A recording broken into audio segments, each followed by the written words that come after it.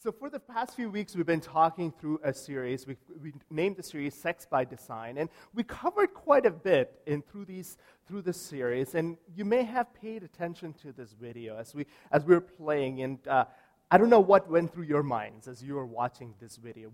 Regret is a strange thing, and it's a strange thing. And especially towards the end of the year, we have a way of just looking back and thinking, recollecting, remembering. And some of them, for a lot of us, some of them this year was a great year, a lot of good memories, but a few regrets. What's interesting about this series that we've been going through, this series in itself can be weighty. It can be heavy. For some of us, we come into this series and hearing the content, hearing what God has been speaking through the men of God here on this stage, it affects our lives dearly. In the first week, we talked about happiness versus holiness, and we talked about what do we pursue. Do we pursue happiness or do we pursue joy? Do we pursue what God has called us to, or do we pursue what's natural and what's most natural, or what brings us the most happiness? The second week with Pastor Rick, we talked about boundaries and to see how setting those boundaries, how that can maximize what God has for us. And then we talked about sex in the home and what God has designed and how it should be contained, what the boundaries are there. We also talked last week about culture's definition of sexuality and how we decide the scriptures define sexuality, how the church defines sexuality, and how culture defines sexuality. So today I hope to conclude the series, and to do that, let's turn to the scripture for the day, John chapter 8. So if you have your Bibles with you, would you turn to John chapter 8? We're going to read through 1 through 11, and it'll be right here on the screen so you can follow along with me. But Jesus went to the Mount of Olives. Early in the morning, he came again to the temple. All the people came to him, and he sat down and taught them. The scribes and the Pharisees brought a woman who had been caught in adultery and placing her in the midst. They said to him, "Teacher, this woman has been caught in the act of adultery. Now in the law of Moses commands us to stone such a woman. What do you say?" This they said to him that they might test him, so that they might have some charge to bring against him. Jesus bent down and wrote with his finger on the ground. And as they continued to ask him, he stood up and he said to them, "Let him who is without sin among you be the first to throw a stone at her." And once more he bent down and wrote on the ground. But when they heard it, they went away one by one, beginning with the older ones. And Jesus was left alone with the woman standing before him. Jesus stood up and said to her, "Woman, where are they? Has no one condemned you?" She said, "No one, Lord." And Jesus said, "Neither do I. Neither do I condemn you. Go, and from now on, sin no more." If you've grown up in the church or you've been around the church for a while, you've been around the scriptures for a while, this is a very familiar story we bring up. We've read through this, and we love this passage. But there is something interesting that is happening. Here Jesus has an encounter with an interesting person with an interesting past with fascinating results. There's an interesting exchange that happens here. There are so many different parties involved, but an interesting outcome. It's strangely appealing, but also strangely disturbing. As we address this encounter, we're going to be asking the question, can it truly be fixed? In a world where if it's broken, throw it out, that motto just reigns supreme, here a question is being asked, can it really be fixed? Can the broken, can the dilapidated, can the ruined, can that be brought back together? What was once discarded, can it be reused again? Can there be worth found in something that no one finds worth in? Can it truly be fixed? One TV show that my wife and I we love to watch, and unfortunately it's off the air now.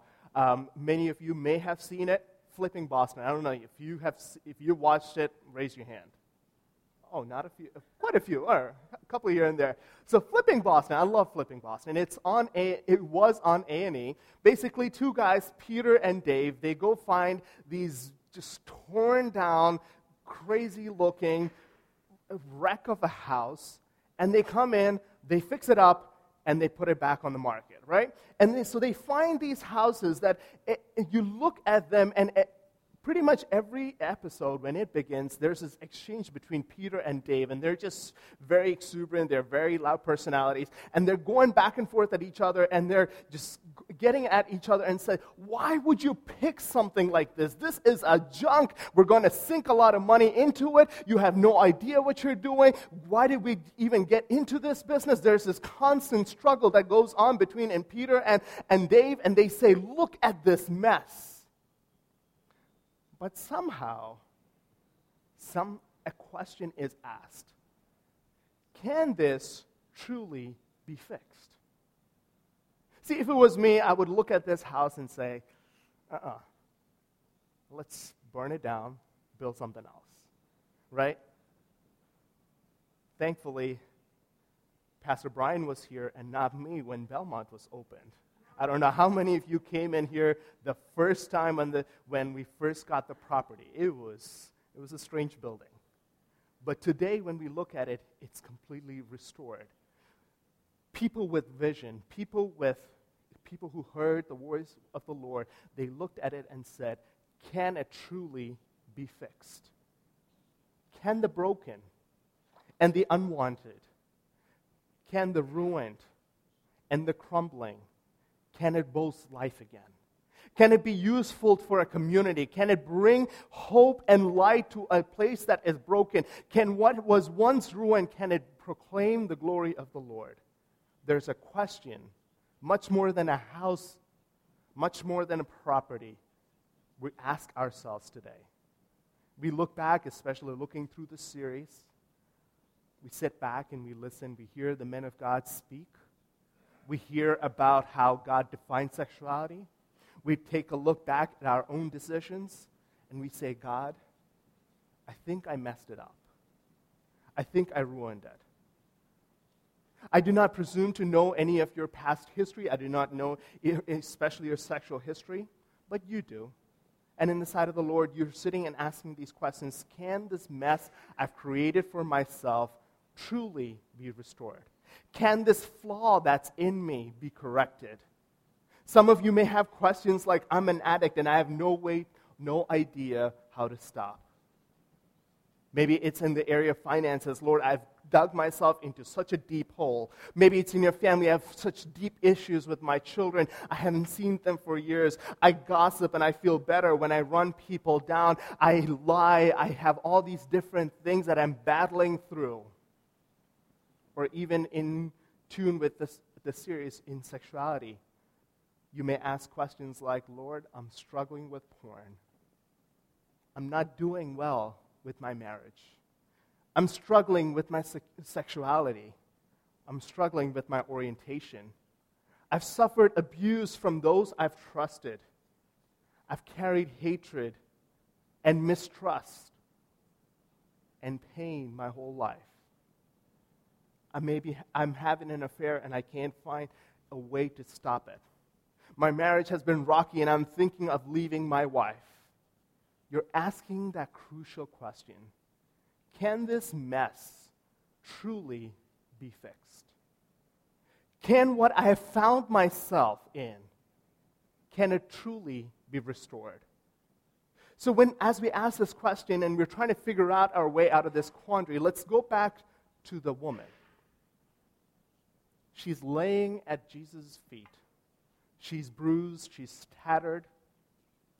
She's been pushed around from where she was found, and they pushed her and shoved her all the way to the temple where Jesus was.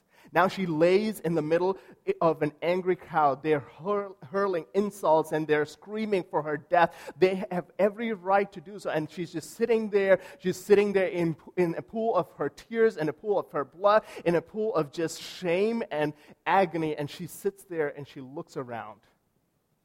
She scans the furious crowd and she looks up and she sees stones of different sizes. She knows what those stones mean. She made her bed, quite literally. She was caught in the act of adultery. She did not imagine she would get caught, but yet she was here. In her mind, she's asking this question: can this truly be fixed? Can the mess that has found me right at death's door, can it be fixed? She lays at his feet in utter despair. She has all her charges leveled against her. See, she knew that the law was against her. The law of Moses in Leviticus 20, verse 10, it says, if a man commits adultery with another man's wife, with the wife of his neighbor, both the adulterer and the adulteress must be put to death. And it's reiterated in Deuteronomy 22:22 that if a man is found sleeping with another man's wife, both the man who slept with her and the woman must die. You must purge the evil from Israel. She hears the call for death. She hears the call for judgment. She hears the call saying, you have done this, you have sinned, you have messed up, and now a price needs to be paid. Can this truly be fixed? Can the mess I've made myself, can the problem I've created, can it be resolved? Today, maybe some of you feel like her. You've heard and you've processed everything you've heard over these past few weeks. The sermons conveyed strong messages. The sermons conveyed strong themes. Maybe you're here under a weight that declares your situation sinful. Maybe the relationship you're in does not glorify God. Maybe the addiction to pornography does not glorify God. The screenshot of your screen from last night would not in any way bring glory to God. You heard the words that were declared here last week and through the last few weeks that any activity, any sexual activity outside of the boundaries of marriage between a man and a woman is sinful as in violation of God's design. And you have that question in the back of your mind. Can it truly be fixed? When we read this passage, we have a tendency to automatically assume that the Pharisees and the scribes were in the wrong. Weren't they supposed to be the good guys? So if you're reading it with fresh eyes, or you're reading it for the first time, you would say, what's truly wrong with the Pharisee? Because if you look at the Pharisee, or if you looked at the scribe, they were the religious people of the day. They were the people who led people in worship, who led their communities in worship. They were the people who enforced the law. They were the people who exemplified what it truly meant to be a Jew, truly meant to be a follower of Yahweh. See, they were the religious leaders. Historians record that they were a large group with considerable influence. We probably have much in common with the Pharisee. We both believe that the Hebrew Scriptures are divinely inspired. We both believe in the resurrection and a Messiah. We believe in the importance of living a life pleasing to God. We both believe and we need to share the truth about God. We both believe that we need to practice spiritual disciplines such as prayer and fasting. We believe in angels, demons, heaven, and more. We believe in studying God's Word and knowing it well. We both believe in teaching other people about God. We do have a lot in common. So what's wrong with the Pharisee? Isn't the Pharisee and the scribe, aren't their groups the good people? But in reality, there is a much bigger picture, a much darker picture than what they portrayed.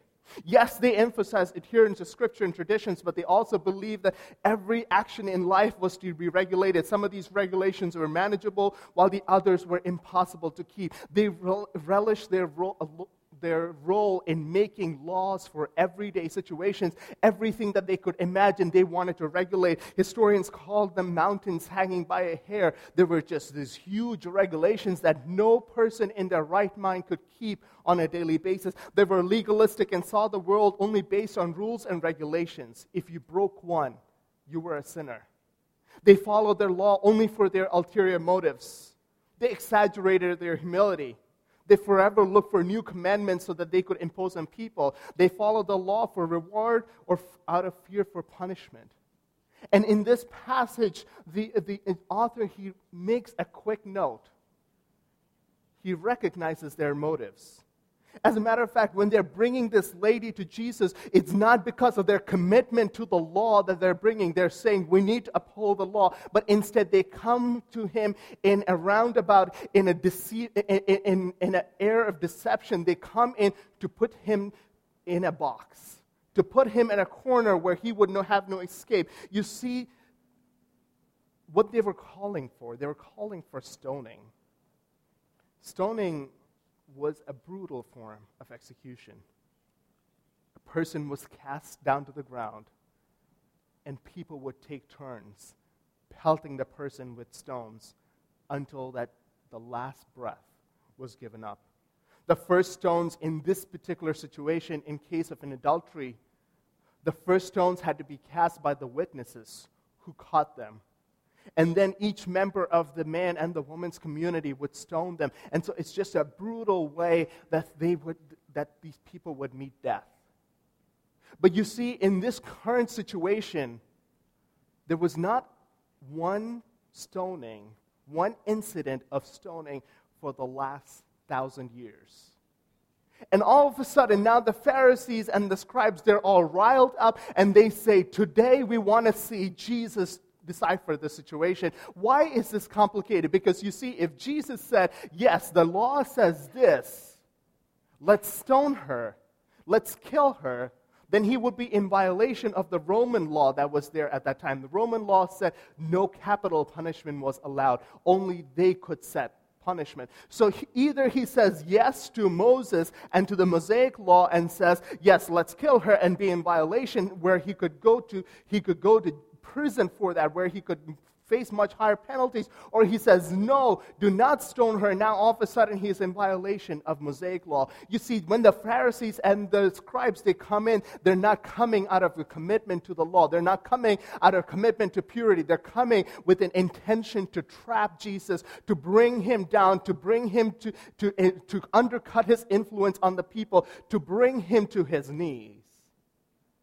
They're here with a test. See, another question you could ask, and you could try to figure out, where was the man who was committing adultery? If it truly was a commitment to the law, then why were there not two people brought to the situation, to the judgment ground? So it's obvious that they were not interested in the law, but rather catching Jesus out. John says, they said, testing him, that they might have something of which to accuse him with. Let's visit the woman again. I have a question for you. Does this woman deserve mercy?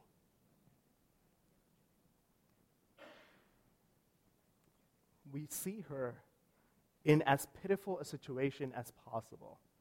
She is in tears. She has lost everything. And you look at it, and you look at her, and you are asked the question, does she deserve mercy? If you're truly honest, if you're brutally honest, would you really want her to escape that situation? This is a woman who probably wrecked a marriage. This is a woman who probably has done this multiple times. She's probably left a wake of destruction in her past. Does she deserve a second chance? Do you know people like that? Maybe there are people in your own lives, and you look at them and say, God, I hope you never forgive them for what they've done to me. I hope you never forgive them for what they have done with life, how they have cheated and manipulated situations. Do they deserve mercy? In reality, she does not deserve mercy. She clearly has broken the law. It's black and white. She committed wrong, she suffers the consequences. But according to the Bible,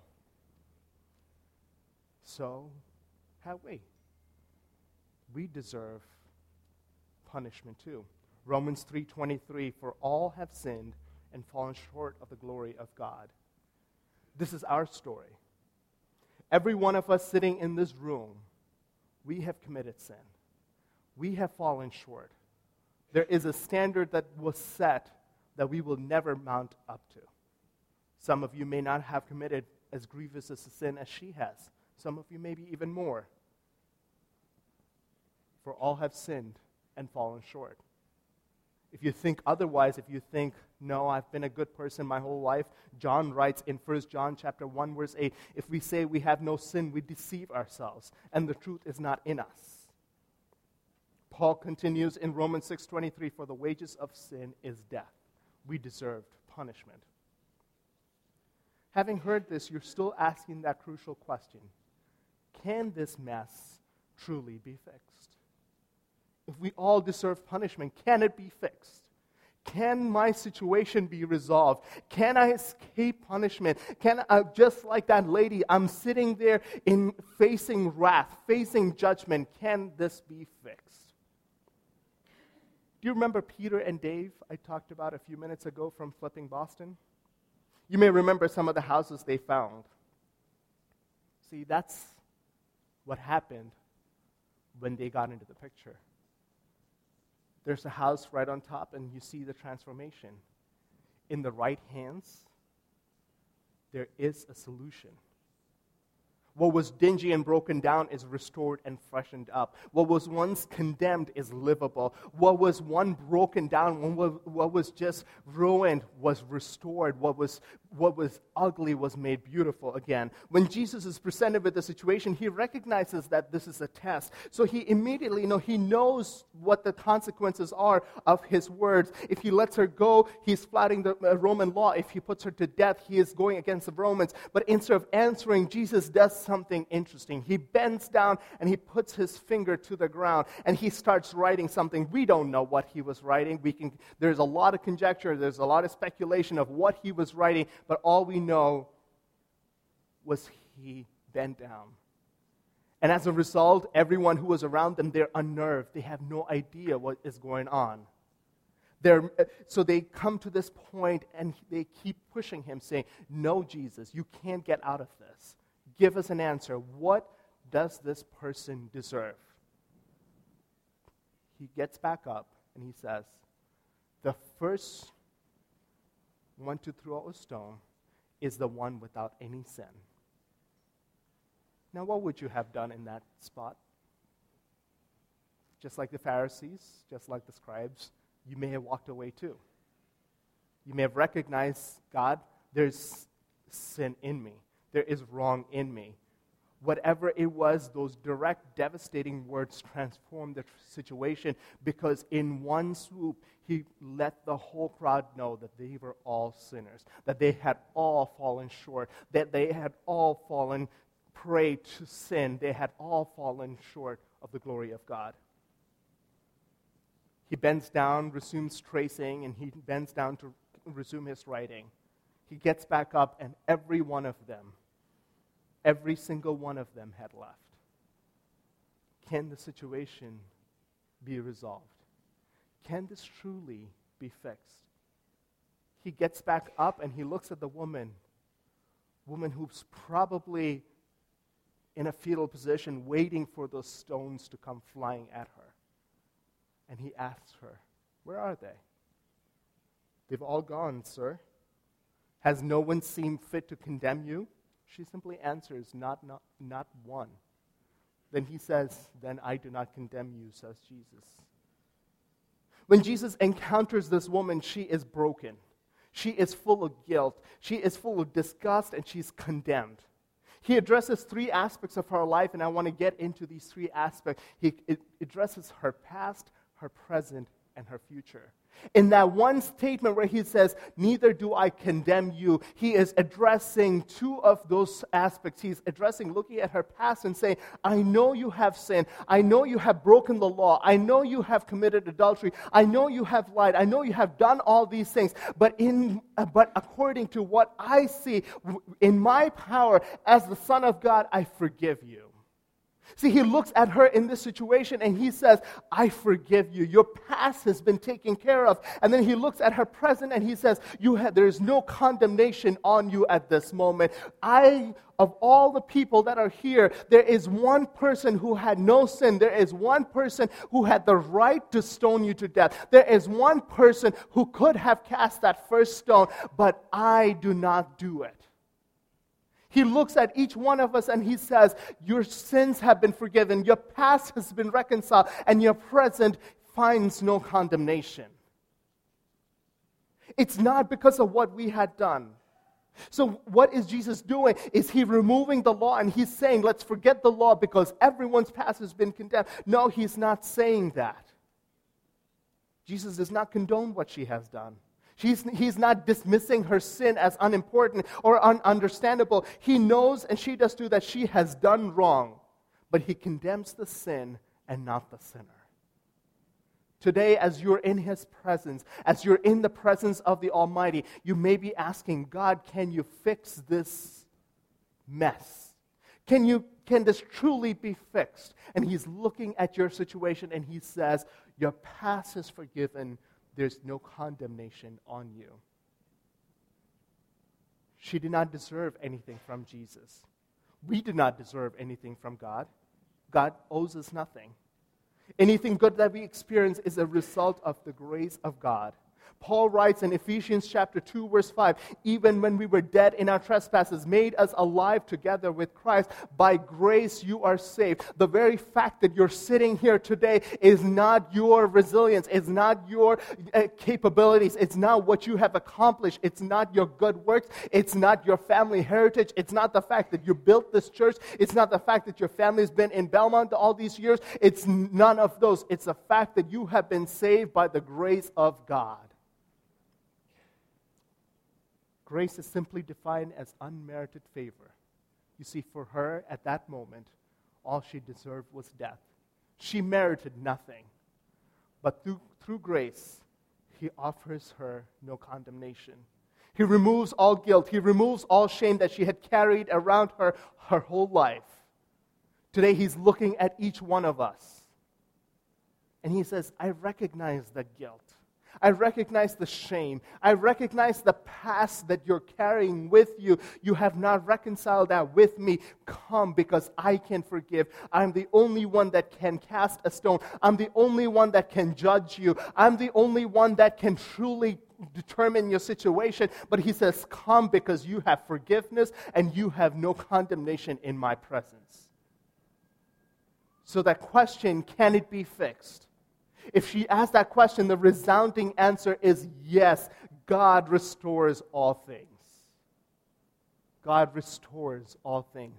He fixes the broken. He mends the situations that could not be. He brings forgiveness. His death on the cross restores us with God. His blood that flowed from His sides and from His arms and from His feet, they were enough to wash our sins away. If you're someone who trusts in Jesus, there is no condemnation. Romans 8, verse 1, there is therefore now no condemnation for those who are in Christ Jesus.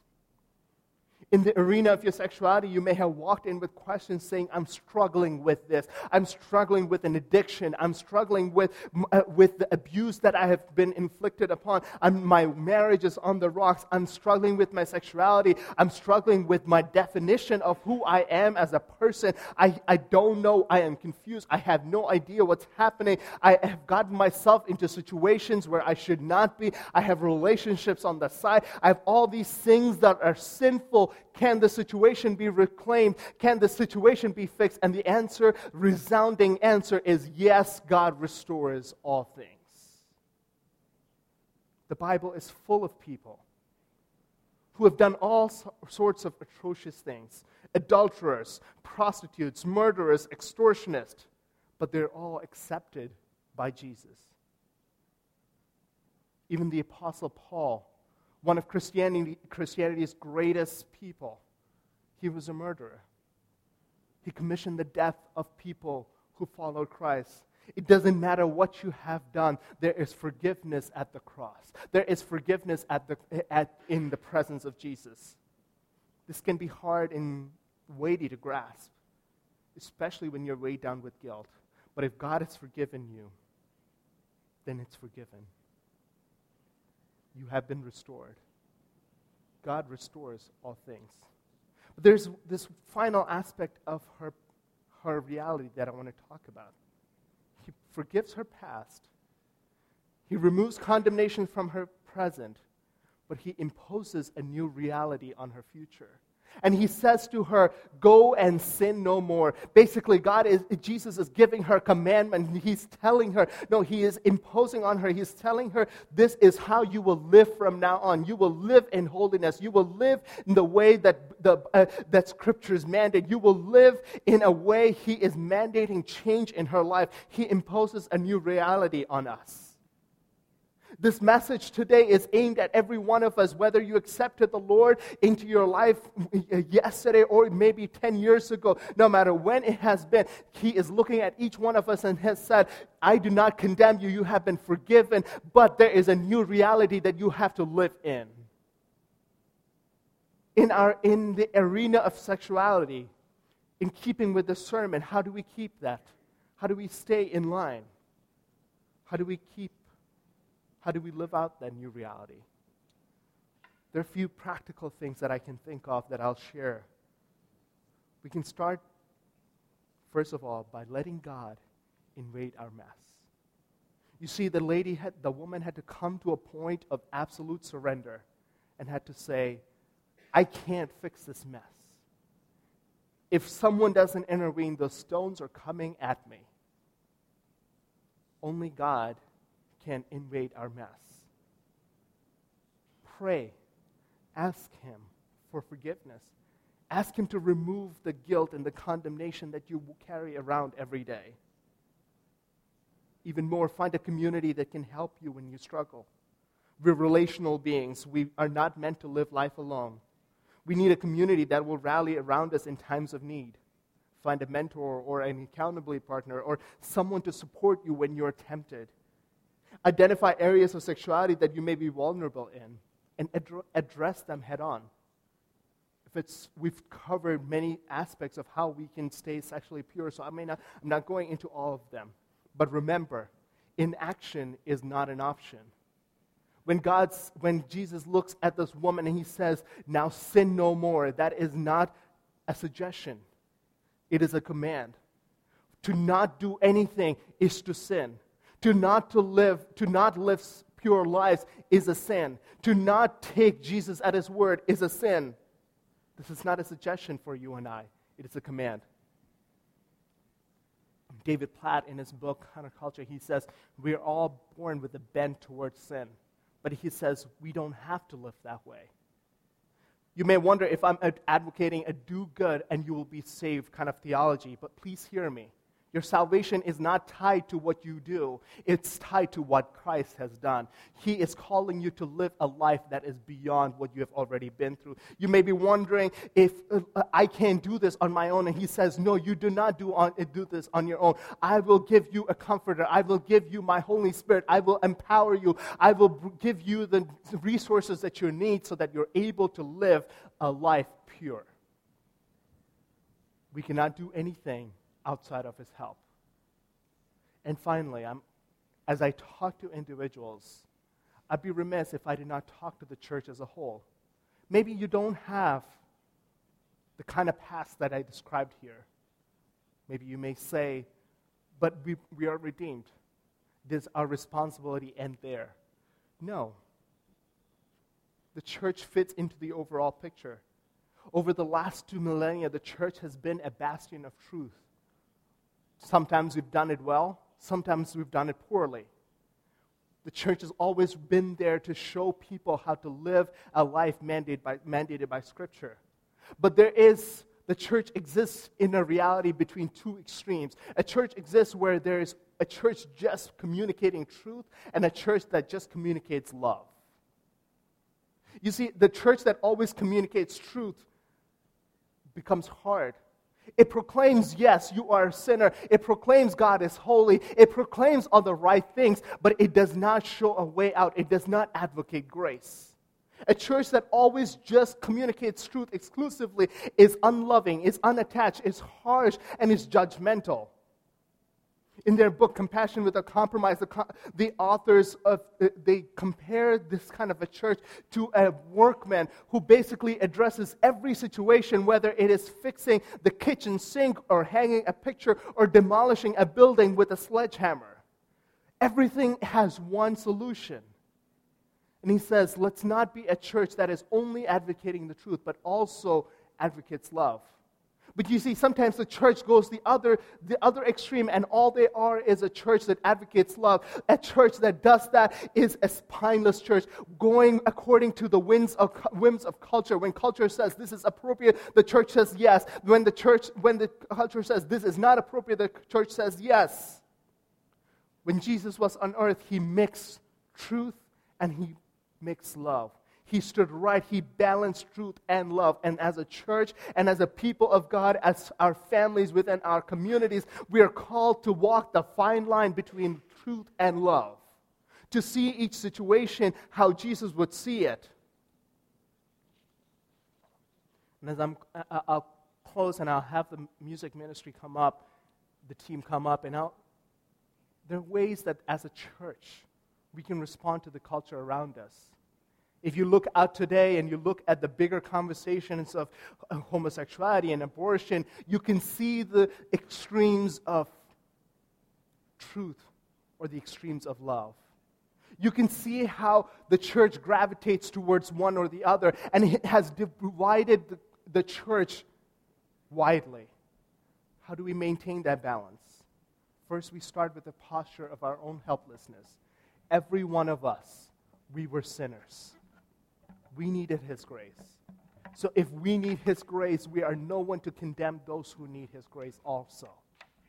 To look out at the world and say, just as I was helpless, you are helpless too. We need to admit our faults when we are at fault. We need to maintain that tension between grace and truth, showing true love. We should pursue relationships with people that we don't like. We may not agree with politically. We may not agree with religiously. We need to pursue those people too. As members of the church, we need to pursue people in our lives, at work, at home, who may not agree with us. We need to model what true Christian love looks like. You see, we're not called as a ministry of shunning. We're not called to shun people away from Christ. We have to be truthful, but we have to be loveful at the same time. We have to maintain that balance. And sometimes it feels like a hard thing. It feels like something impossible to accomplish.